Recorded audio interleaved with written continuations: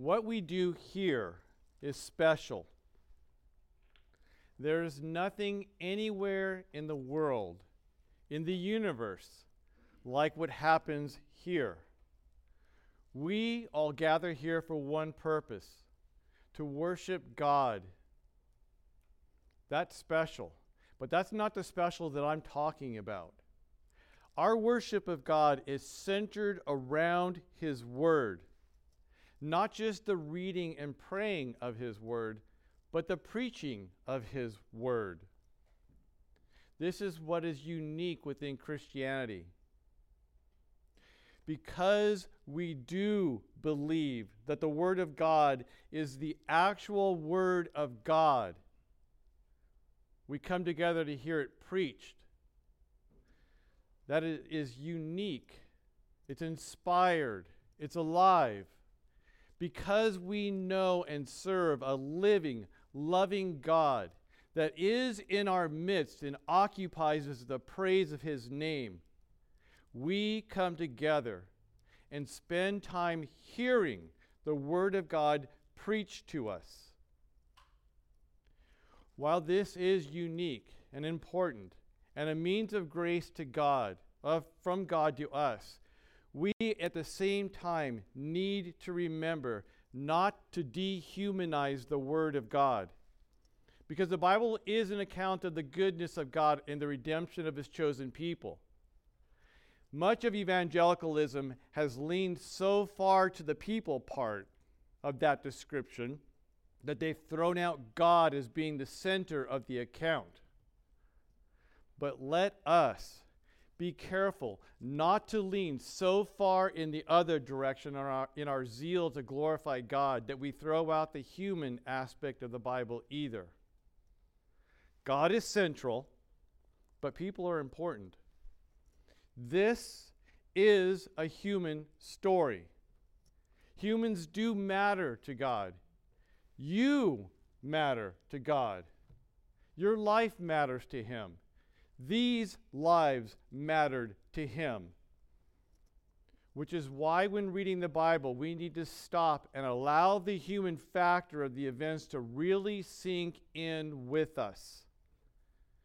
In doing this, by doing this, we will be able to grasp in a much better way the meaning and care of God towards us as we see how He cared for them. Before we dig into this account, think about what was just read, what you just read and heard read to you. This account is driven by human interaction, human emotion. This is partly why this account has been such a difficult one for Christians from the very beginning. One reason is that it begins the final events in the life of Christ in the book of John. There will be no more discourses between Jesus and the Jews over who He is. And there's only one more public interaction that will happen between Jesus and the masses. If the book of John were a play, this would begin the fourth act. And the event of that fourth act, the fourth act begins with, has been its own source of contention within Christendom as well. Because there's been many theologians and scholars that have had an issue with this account, with this event. The reason for that is that the people at the center of the account are named as though we should know them, as if they've been part of the storyline all along. There was a certain man named Lazarus of Bethany. Well, this is the first time that we've ever heard of this guy in the book of John. And in fact, there's only one other time that a Lazarus is even mentioned in any of the gospel accounts, and that's found in the Gospel of Luke.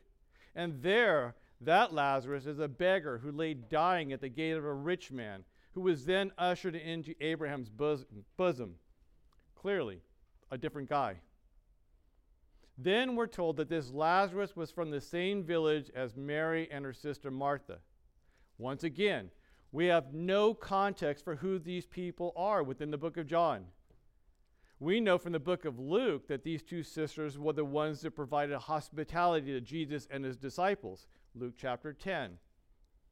But there, This guy Lazarus isn't even mentioned. And even in our account from today, we're not told at first that he was even related to these women. That happens in the second verse. This isn't how first century men were known, by their relationship to their sister. And then add to this that we are told that Jesus loved these three individuals. So much so that that was the driving force behind sending for Jesus when Lazarus got sick. But the biggest source of contention for many Christian scholars is the fact that this illness leads to the greatest demonstration of the deity of a Christ in any of the Gospels. The one that is central to the final events of Christ himself. And yet no other gospel ever mentions these people or this event. It's like John pulled it out of thin air. Well, how are we supposed to reconcile the fact that only John gives this account and only John mentions these people? Well, let's make sure that we have our thinking caps on concerning this. The Bible, while it covers many historical events, is not written as a book of history.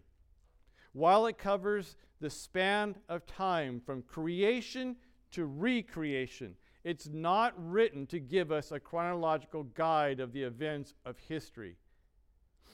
And it's not a human document. 2 Peter chapter 1 verse 21 tells us, "For no prophecy was ever produced by the will of man, but men spoke from God as they were carried along by the Holy Spirit." The answer to all those naysayers, those critics and God judgers concerning why this account is only given here, is the same answer as to why we should believe that Jonah was swallowed by a great fish, and that there was a worldwide flood, and that there was a Goliath, and that God did create everything in 6 days. Because nothing within the Bible was put in or left out by man, which means that everything that we have recorded in it, everything, is there because God wanted it to be there. You need to check your higher criticism at the door. Your humanistic, philosophical thinking will do you no good in comprehending this truth. We may not like it. It may be hard for us to understand or comprehend.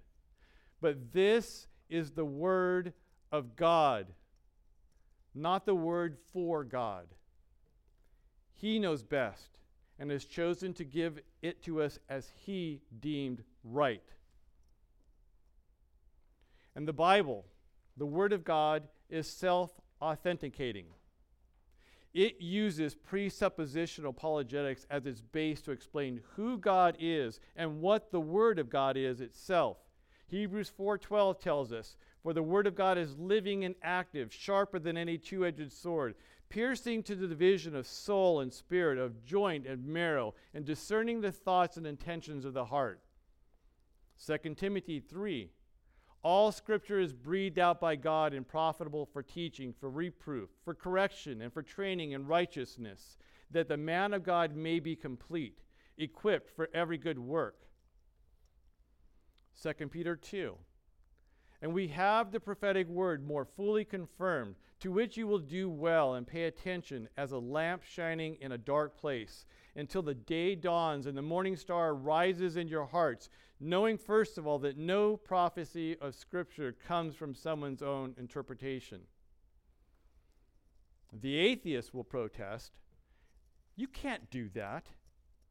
You can't say that you know the Bible is the Word of God because the Word of God says that it is. That's circular reasoning. Circular reasoning is a logical fallacy. It's like saying that you can't break the law because it's illegal to break the law. But when you're making a statement about ultimate truth, you are forced to use circular reasoning to do it.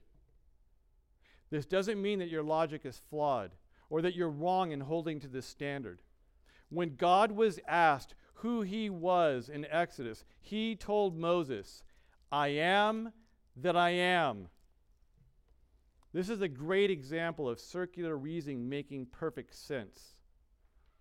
It doesn't make it any less frustrating for the person who doesn't agree with you, but it doesn't make it any less true either. And God was never shy in using himself as the ultimate proof that he is God.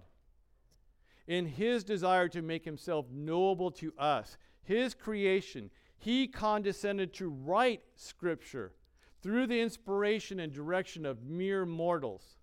And within it, he validates it as being from him, through him, and by him. But we can be, and many are, very quick to doubt the one means that God chose to make himself known to his children. The gift that he has given to us, his word. And this word, while available to all, anybody can purchase it. This word is like the blood of Christ. It is sufficient to save all, but it is only efficient for the salvation of those whom he has called as his own. We know this because it is only living and powerful to those who are his children. All the rest will only take the Scriptures and desire to analyze them, to tear them apart for validity, to question them and their value because they have never had Christ come alive to them through the Scriptures. They have never had the Word of God cut them to the very core of who they are and divide them to their very soul and spirit and reveal to them the very thoughts and intentions of their hearts. For many, for those that desire to analyze the Bible, to tear it apart and treat it like any other book, there should be concern. They are nothing more than modern-day Pharisees who had the Word of God in their hands and in their minds, who loved to play at religion, who desired to put on a demonstration of their holiness and their righteousness, and who were willing to cast doubt on the validity of the Word when it didn't line up with their goals, their thinking, their social or political agenda. This book is a gift from God to his children, written with the intent that through the Scriptures and by the Scriptures we might have hope. Hope in the one that the Scriptures, all Scripture, is written about. But Peter, who knew that one, described the Bible, the Word, as a sure word, more fully confirmed than even the person of Christ himself. Did you hear what Peter said about the Word of God? It is more fully confirmed, and we would do well to pay attention to it as a lamp shining in a dark place. If this book is not living and active, sharper than any two-edged sword, piercing to the division of soul and spirit, of joint and marrow, and discerning the thoughts and intentions of your heart, then you really should be concerned that you have not been called as a child of God, that you've been deceived. If the Word of God is a book that I can doubt because God chose not to mention this account in the other Gospels, if I can scoff at the validity of Scripture because these people are not mentioned anywhere else, then I have a real problem with the Bible. And the problem is found within me, not it. And if we are one of those that have an issue with God self-authenticating his word, have an issue with what we think is not logical or feasible, then let us understand that we have not heard the voice of the Good Shepherd, no matter the position or title that you hold. Jesus is clear. He is the way and the truth, and his word is truth. And if you have an issue with the fact that the Lord decided to have only this one writer convey this account to us, then you are going to struggle with the reality of this account. You're not going to like or understand that we are told that Jesus loved the man that was ill, and then he stayed. You're not going to like it when Jesus tells his disciples that Lazarus has died and he was glad that he wasn't there. Now, a certain man was ill, Lazarus of Bethany, the village of Mary and her sister Martha. It was Mary who anointed the Lord with ointment and wiped his feet with her hair, whose brother Lazarus was ill.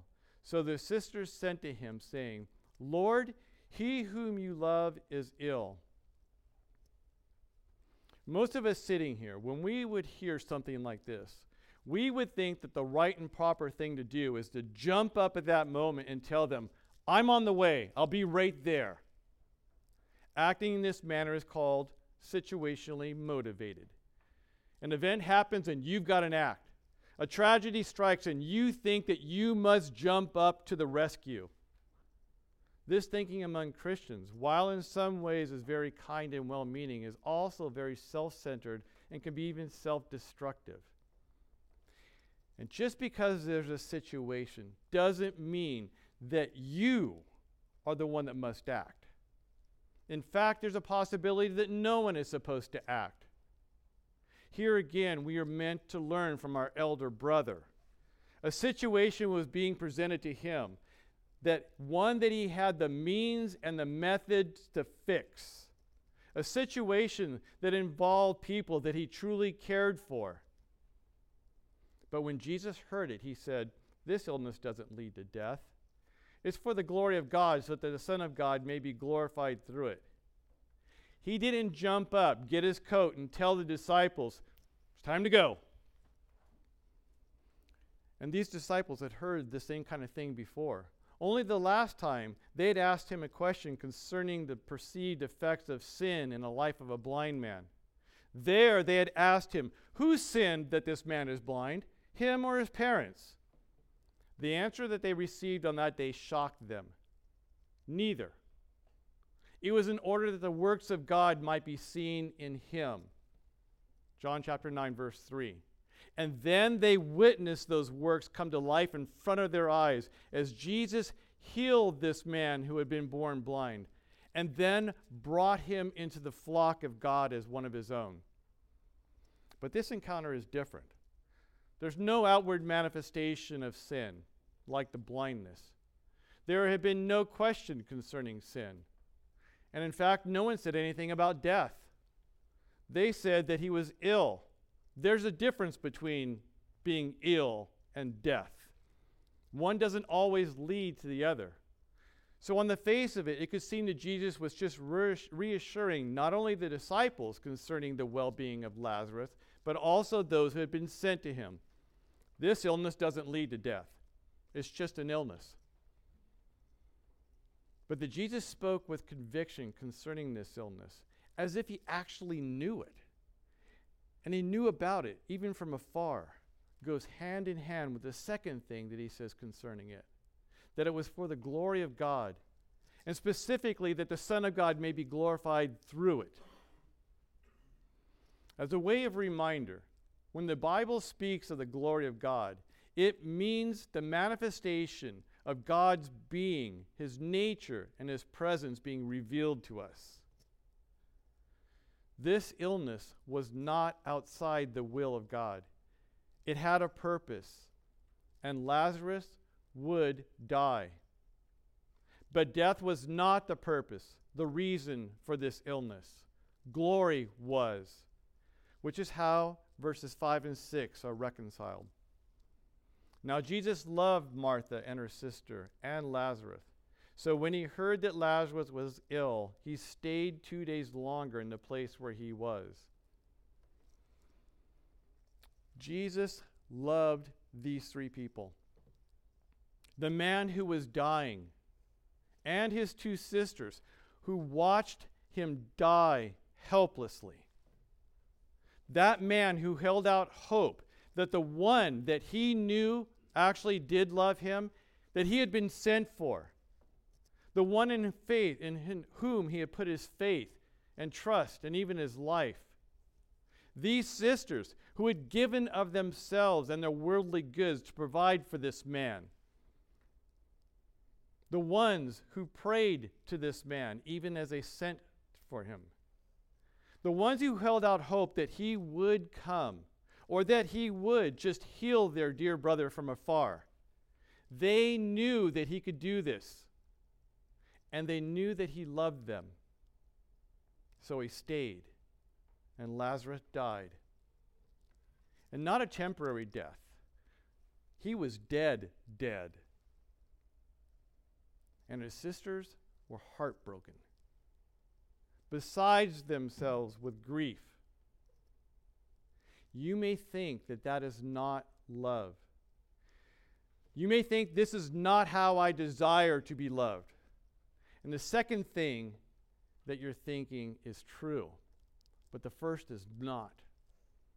Jesus has clearly stated why he stayed. In order that the Son of God would be glorified through this illness, Lazarus had to die.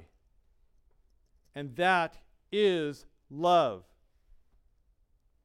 Jesus did love Martha and Mary and Lazarus, but not in this soft, weak, and self-centered way that we think love is supposed to be. He truly loved them. And because of this, he allowed these people that he loved to suffer. Allowing people to suffer is not a demonstration of love. Allowing them to suffer, in fact, causing them to suffer, is mean. It's hateful. It's demonic. But only when that suffering has no purpose. No purpose in the life of that person who is suffering or in those lives of those around them. And more importantly, if it doesn't lead to the Son of God being glorified. Jesus loved, so he stayed. And then 2 days later comes verse 7. Then after he said to his disciples, "Let us go to Judea again." The disciples said to him, "Rabbi, the Jews were just now seeking to stone you. And are you going to go there again?"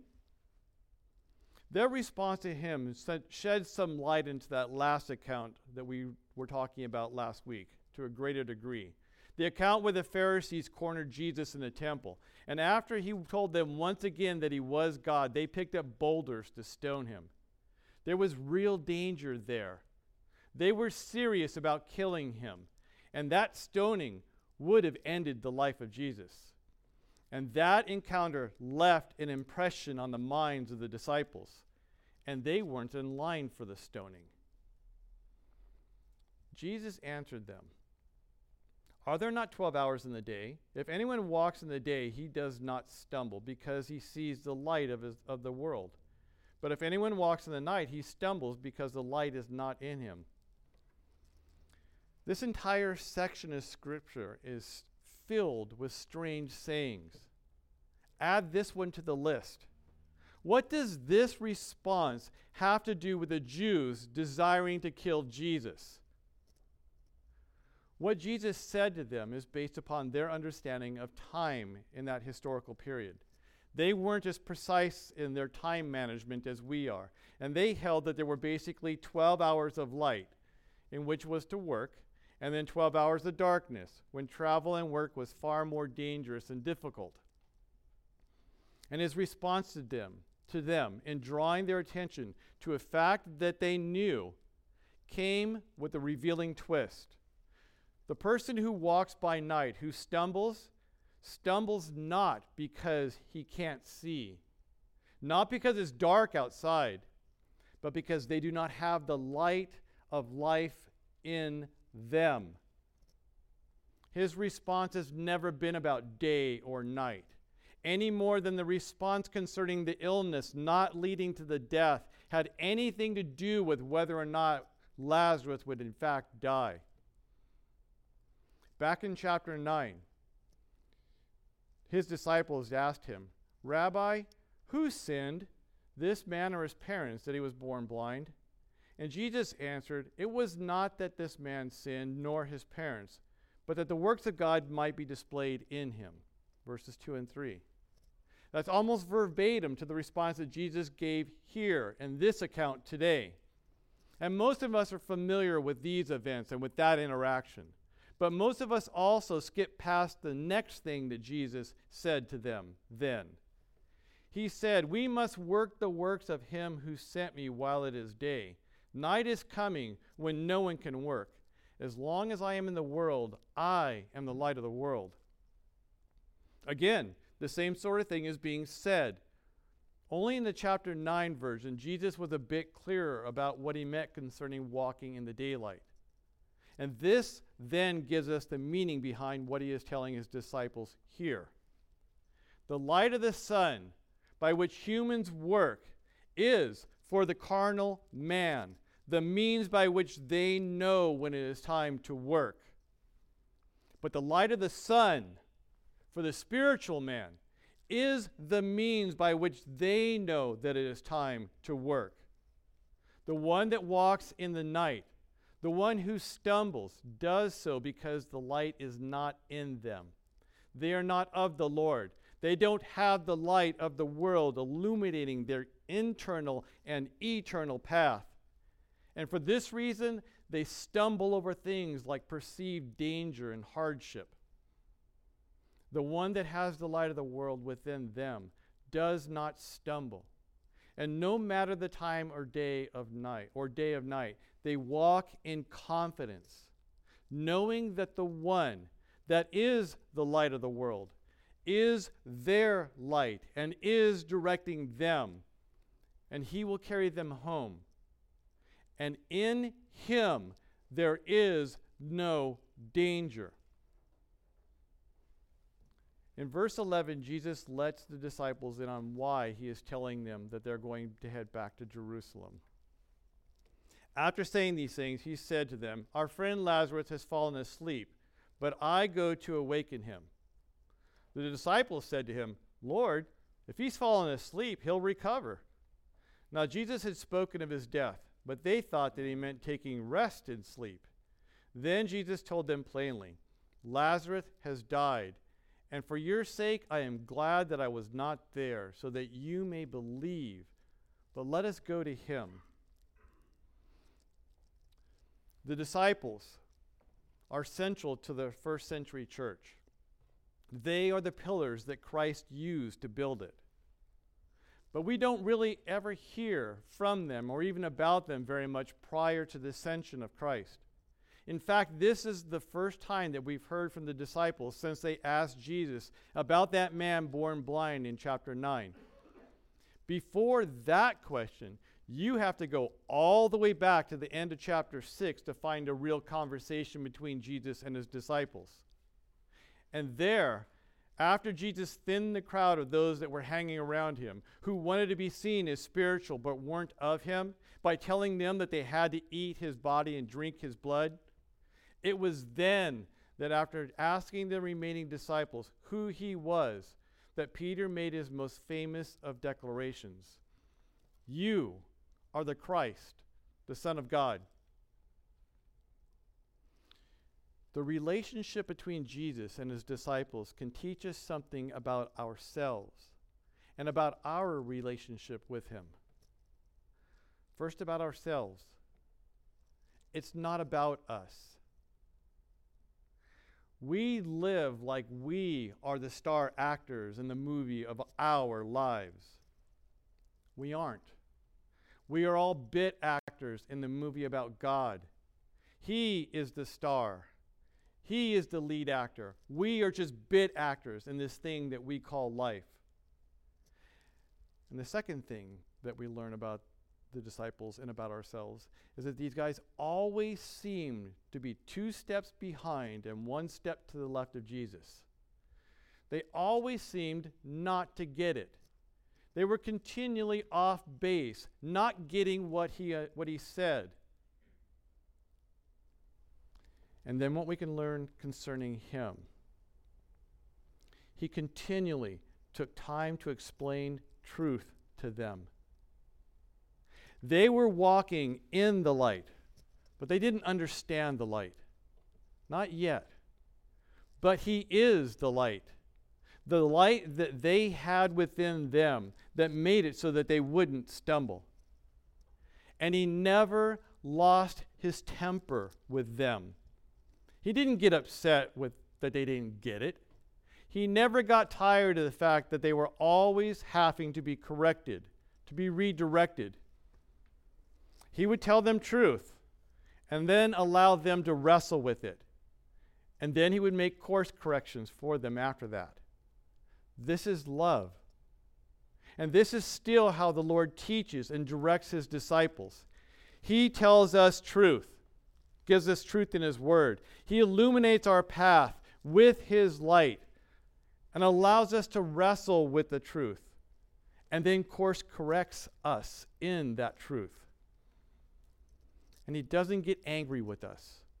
He doesn't get tired of us. He doesn't give up on us. 2 days earlier, a messenger had been sent to Jesus telling him that Lazarus was ill. Now, 2 days later, Jesus tells the disciples, pack up your stuff, we're heading back to where we just came from. And then he tells them why. Lazarus, the one who was ill, has fallen asleep, and I'm going to go wake him up. And the response to him is classic. They tell him something that everyone would have known. Well, if he's sleeping, he's feeling better. No worries. No reason to head back into town. They didn't even stop to consider how he knew that Lazarus had fallen asleep and why he had to go wake him up. As I said when we first started today, this section of Scripture has been hard for Christians from the very beginning. The truth is that even within these opening verses of this section, there are so many confusing statements and events that happen that even after 2,000 years, we're still confused and thrown off because of them.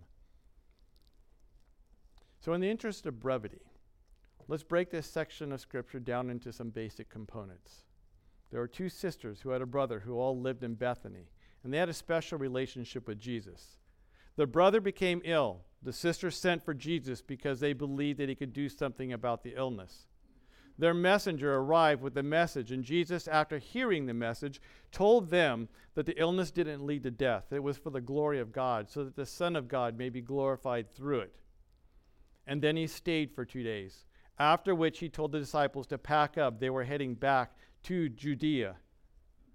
This is the crux of verses 1 through 7. In verse 8, the disciples point out the obvious danger of heading back to Judea. And then in verses 9 through 11, Jesus tells them why he and they must head back. He has work to do. And in verses 12 through 14, he makes known to them the real problem that they would be encountering: the death of their friend. At the center of all of this is the question of the ages. If Jesus loved these people, then why did he not do something to stop all the pain and agony? We're told Jesus loved Martha and her sister and Lazarus. So when he heard that Lazarus was ill, he stayed 2 days longer where he was. If God is good, then why is there pain and suffering? If God loves, then why does he allow and even ordain pain in the lives of those that he loves? This is a fundamental question that matters. And it's not wrong to ask this question, since pain and suffering are real. And they happen all around us and even to us. But what is the answer, though? How do we answer this question? Is there an answer? Or is this life all just meaningless? Are we just pawns in a cosmic chess game? Are we merely robots following a predetermined path, and really there's no reason for this life? Do we just tell people, ourselves, the answer to this is that sin brought pain and suffering and death into the world, and this is just the way it is now? And even if we add that common, but God, into the equation, what does that really do for the daily pain of life? How do we explain the hurt and loss and pain that seems to follow us like a hound to a scent? Why would God allow his children to suffer here in this world? That doesn't seem to be very loving. So let's answer the first question first. Is God love? 1 John 4. Beloved, let us love one another, for love is from God, and whoever loves has been born of God and knows God. Anyone who does not love does not know God, because God is love. These verses tell us about the fountain of all love. For love is from God. And in verse 8, that God is love. He doesn't just love. He does not just give love. He is love. Something that God demonstrates in the life of the Christian. Verse 9. In this, the love of God was made manifest among us, that God sent his only Son into the world so that we might live through him. In this is love. Not that we have loved God, but that he loved us and sent his Son for the propitiation of our sins. Beloved, if God so loved us, we ought to love one another. No one has ever seen God. If we love one another, God abides in us, and his love is perfected in us. There's one sense that the love of God has been poured out on all humanity. That's called common grace. The earth, the sky, the rain are all given to all mankind, and in fact, all nature. And that is a demonstration of the fact that God is love. But there is a special love that Jesus has for those that are given him by his Father. This is the love that John spoke about in 1 John 9 and 10. But the reality that God loves me, and even that I love him, doesn't make the pain or hardship go away. And in fact, that reality often makes it seem worse. And Romans 8:28 doesn't make it any better either. And we know that those who love God, all things work together for the good. That doesn't help. Well, here is where those hard things to understand in our verses today come into play. Jesus loved Martha, Mary, and Lazarus, and then he stayed, even though he knew that his staying would cause pain. Well, how is this love? How can I stand here and tell you that this is love? I can do that because of demonstrated performance. The Romans 8:28 verses tells us that we know that for all those that love God, all things work together for good. But that's not the demonstrated performance that I'm talking about. You have to finish up the verses that make up that reason that we can know of Romans 8:28. And we know that for those that love God, all things work together for good. For those who are called according to his purpose.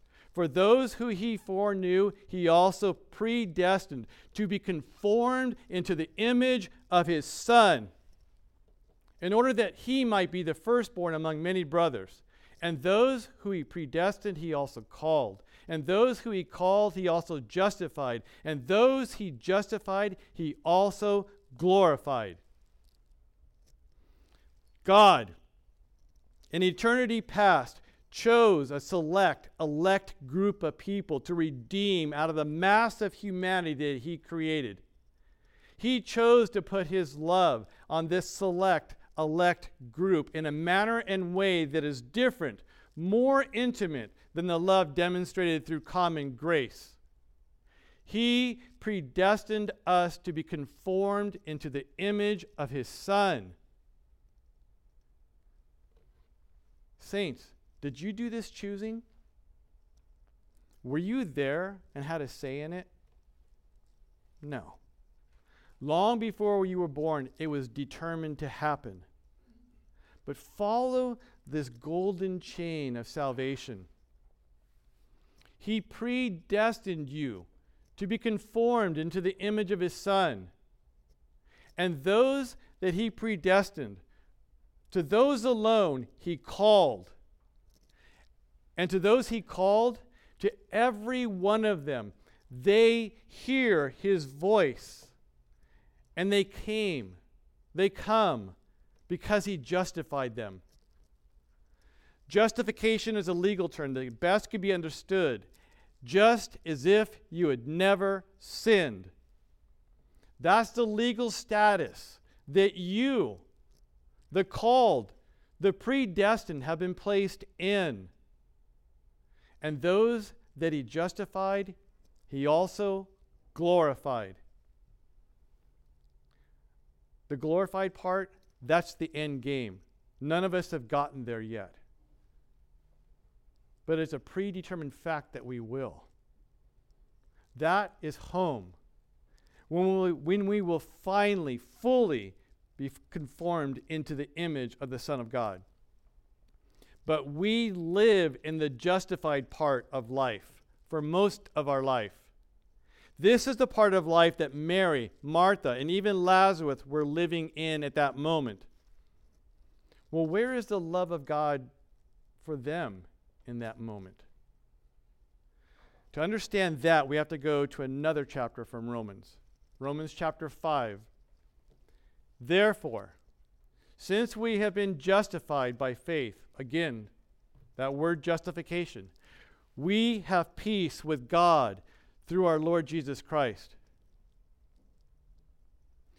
Do you remember what it was to not have peace with God?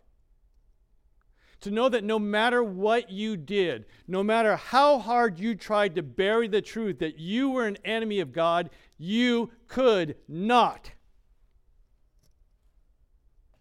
Do you not remember the day when the bright and morning star dawned in your heart?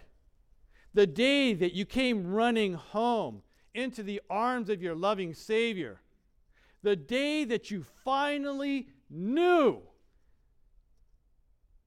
that you were set free from the condemnation of your sin and finally had peace with God?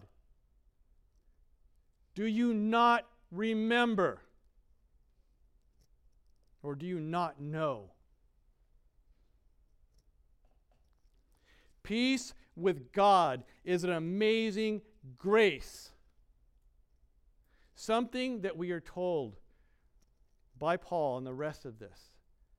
Through him, we have also obtained access by faith into which this grace, in which we stand, and we rejoice in the hope of the glory of God. Do you remember what Jesus said concerning the illness of Lazarus? That his intended purpose was not death, but for glory. Glory for the Father, and that the Son of God might be glorified in it. We gloss over that truth. We diminish it. We don't see value in it. We focus on the illness part, the pain part, the death part. We fear these things, but we should not. We should not, because of the justification part, because of the election part, the predestination part, the hope of glory part. We should have a different outlook on this life. Paul goes on, not only that, but we rejoice in our sufferings,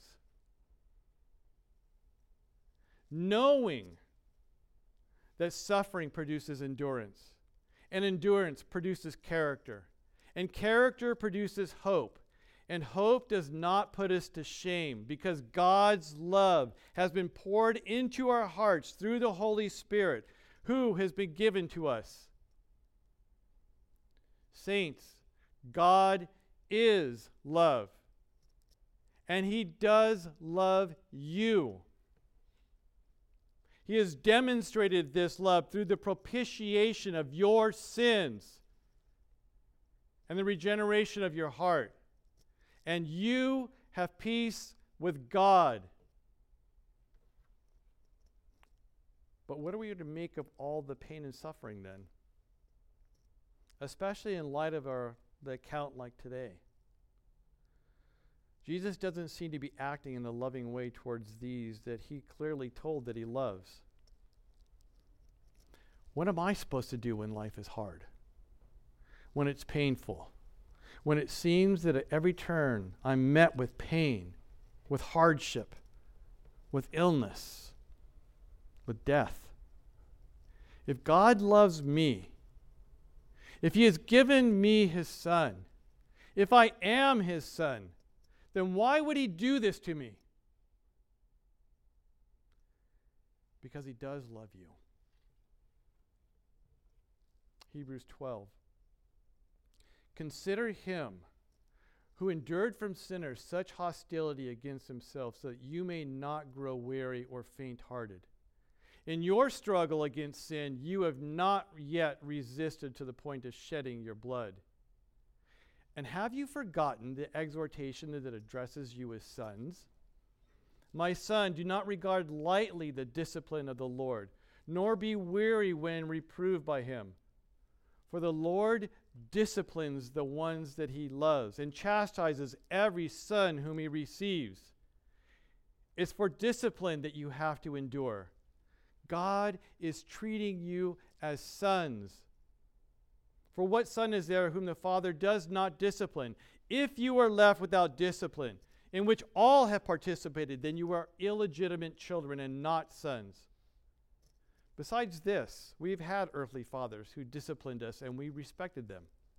Shall we not much more be subject to the Father of spirits and live? For they disciplined us for a short time as seemed best to them, but he disciplines us for our good, that we may share in his holiness. Did you hear why he disciplines us? That we may share in his holiness. We share in his holiness. Let that sink in. Jesus told these disciples that the illness of Lazarus was not for death, but for glory.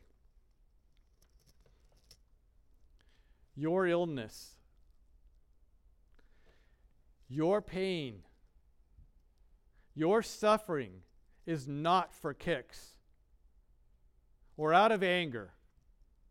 It's for the same reason, for glory. Glory to the Father.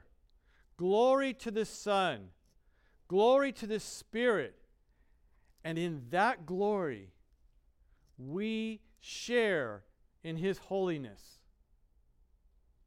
But that doesn't mean that it's going to be easy.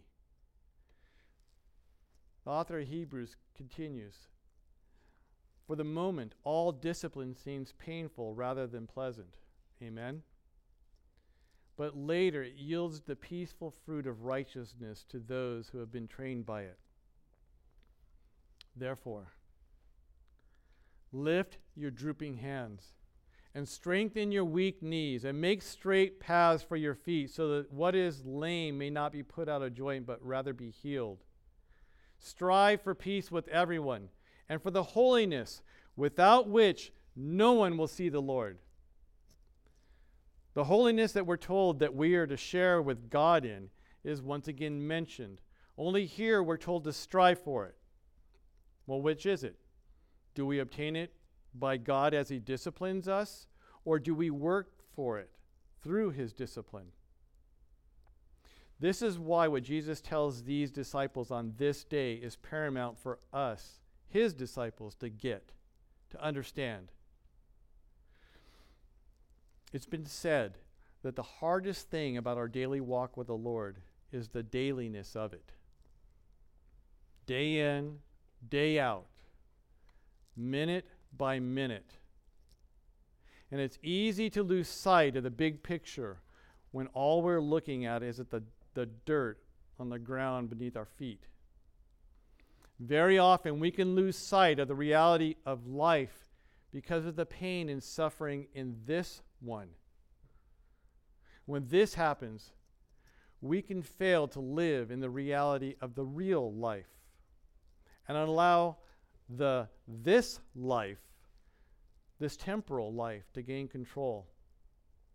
This is why the author of Hebrews admonishes us to strive first for peace with everyone, and then the holiness that we must have to see the Lord. He then tells us what that holiness looks like by telling us what it is not. He says, see to it that no one fails to obtain the grace of God, that no root of bitterness springs up and causes trouble, and by it many become defiled, that no one is sexually immoral or unholy like Esau, who sold his birthright for a single meal. For you know that afterward, when he desired to inherit the blessing, he was rejected, for he found no chance to repent, though he sought it with tears. What happens inside of us during pain and suffering, hardship and loss? Those things will either bring glory to God and His Son, or they will prove that the profession that we have made was just that, a profession, and not a possession. Folks, we are like sponges. Our lives are like that. We look all nice and pretty on the outside. We can profess to be filled with the love of God, the peace that passes all understanding.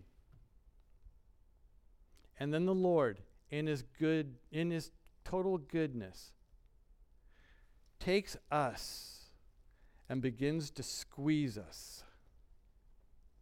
And just like with that sponge, what is on the inside of us comes out.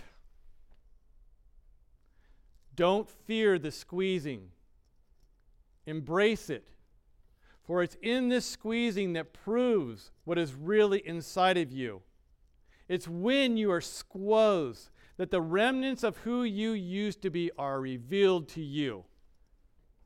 And at the same time, the reality of who you are in Christ is also revealed. When in the midst of pain and suffering, hurt, and even death, you, like Job, can look at your Savior with pain and tears in your eyes and say, the Lord gives, the Lord takes away. Blessed be the name of the Lord. And in doing so, your Lord, your Savior, your Master is glorified as He is lifted up in the heavenlies, as you proclaim His supreme goodness, His supreme worth and value over everything that is in this world. Everyone will face death. And death is for the glory of God. But the death of His saints is precious in His sight. Psalm 116, verse 15. Saints, do not fear. Have faith. Have faith in the one that conquers all fear, who does it with love. Lift your drooping hands. Strengthen your weak knees and make straight paths for your feet. Look to Jesus, the author and finisher of your faith. He is holding you, even in pain and suffering. And He will hold you fast. Listen to the confidence that we are to have in the one that is our illumination. For I am sure that neither death nor life, nor angels nor rulers, nor things present nor things to come, nor powers, nor heights, nor depths, or anything else in all creation will be able to separate us from the love of God in Christ Jesus our Lord. Let's pray.